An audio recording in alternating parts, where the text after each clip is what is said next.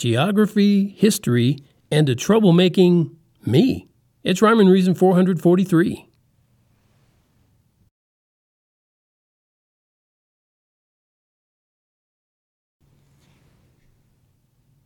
Hey there, Tony here, and as I record this, it's a Saturday, so another Saturday night, and I ain't got nobody. I got some money 'cause I just got paid. Now how I wish I had someone to talk to. And now for a little geography history. Wait, don't leave. I know you might be thinking, no, geography history, that sounds too boring. But I promise you, I'm not talking about dried up dead stuff. Well, maybe a little dried up, but not dead stuff. So stick with me, okay? Because I'm actually going to talk a little bit about Sam Cooke first. Sam Cooke, that was who wrote that song I was just singing, Another Saturday Night. Now, I know what you might be thinking.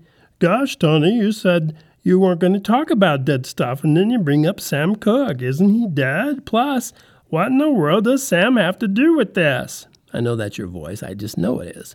Well, Sam Cooke sang about geography, history, and even math. Yes, he did. Okay, I saw some Cooke hands shooting to the air, and they had the same question. You guys had the same question. Well, who is Sam Cooke anyway? First of all, are you kidding me? Second, you got Google. You can look him up, And I just sang one of his songs, so there you go. I mean, that should have told you right there. And they're good. His songs are good. They really are, even after all this time. But thanks for bringing it up. Sam was a very popular singer-songwriter back in the 50s and 60s. And one of his top hits was a song called What a Wonderful World. Not the one that Satchmo sang. I see skies of blue. No, it's not that one. Here's some of the lyrics. Don't know much about geography, and don't know much about geography, and don't know much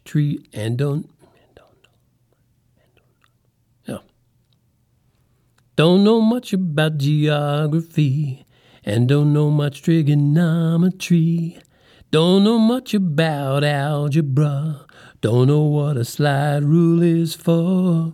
Two lines in that section really do ring a bell with me. First, the slide rule. You heard that? Don't know what a slide rule is for?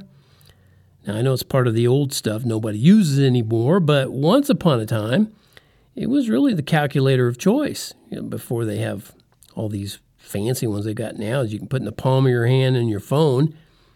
I even took a slide rule class in high school as an elective, by the way. It wasn't required. What? You took a slide rule class? What a nerd. I was actually kind of a nerd. But I got extra credits for it. I also took typing classes that I didn't have to take, and I got credit for that. I ended up with more credits than necessary for graduation. Quite a bit more, I might say. Well, anyway, then there's the geography part. Sam Cooke was writing about geography. And that actually ended up being a touchy subject for me because I had a geography teacher who really liked me in his class. I mean, we were getting along because I participated. I was one of those, not the nerdy kind where, teacher, pick me, I know every answer. No, not that. But I did participate. I did like it. I enjoyed the class a lot. But I basically became a thorn in that teacher's side because of a little paper called The Weekly Reader.